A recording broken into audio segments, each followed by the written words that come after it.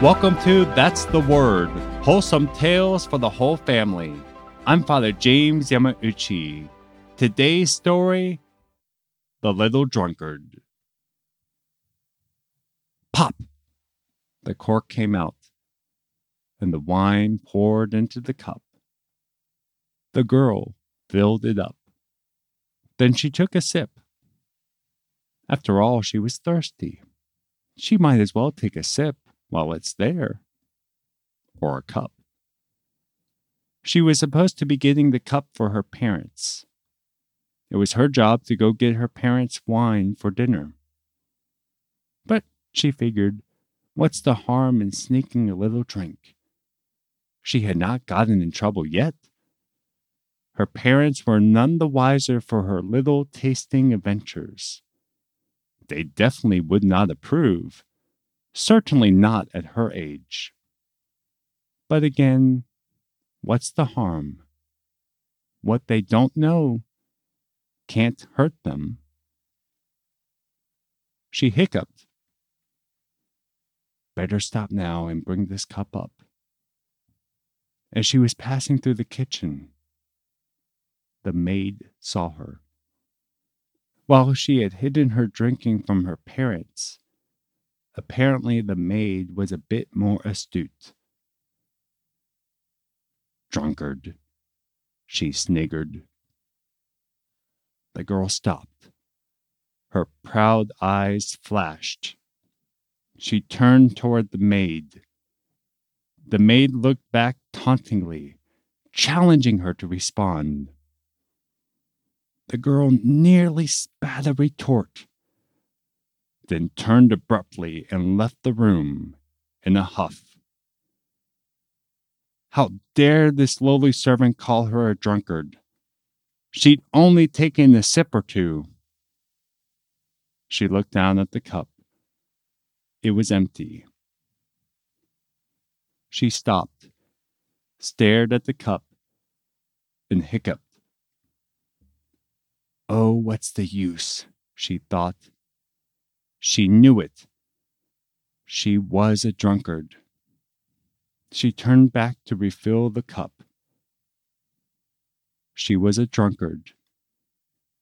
But no more. She was not going to let that maid deride her like that. She would give her no justification. She would stop cold turkey and by sheer force of will. And she did. She abandoned the drink and dropped her addiction. Her parents never found out about her side sips, but the maid saw, and the sniggering stopped. As she grew older, this girl kept that stubbornness and determination that enabled her to quit her habit practically overnight.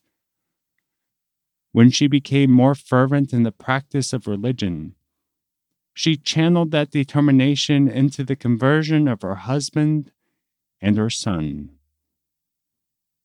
This woman who had beaten a vice in her youth prayed unceasingly for her son to quit the vices of his youth, tracking him across the known world, imploring him to leave his life of sin. Eventually, she was rewarded with the conversion of both her husband and her son. This son would go on to become one of the greatest saints and theologians of all time, a bishop named Saint Augustine of Hippo, the son of a one-time little drunkard named Saint Monica. And for this week, that's the word. It's wonderful that on August 27th is the feast of St. Monica, and then the following day, August 28th, is the feast of her son, St. Augustine. And when I studied over in Rome, one of the things I would love to take people to is the Church of St. Augustine, located near Piazza Navona, because in that church was the tomb of St. Monica. So it was a great place to go and take people to and especially for them to pray for their moms. I remember taking a group of high school students there, and we would celebrate Mass there. And one of the things we would do is to particularly pray for their mothers, the vocation of motherhood. And you can get a little card of St. Monica and just place the card on her tomb, which will make that card a third-class relic. And so that was always just very beautiful. A great example of motherhood and of the blessings of motherhood, but also the trials and the great role of prayer that mothers have, especially for their children to grow closer to Christ. If you enjoy That's the Word, please share the word. You can sign up for our weekly newsletter at sonsoftthunderrock.com. That's also where you can find the story extras for this story, The Little Drunkard, where we'll have pictures of St. Monica and St. Augustine, and we'll also have a picture of St. Monica's tomb.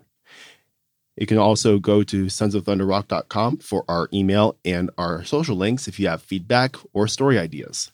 Thanks for listening, and join us next Wednesday for another wholesome tale for the whole family.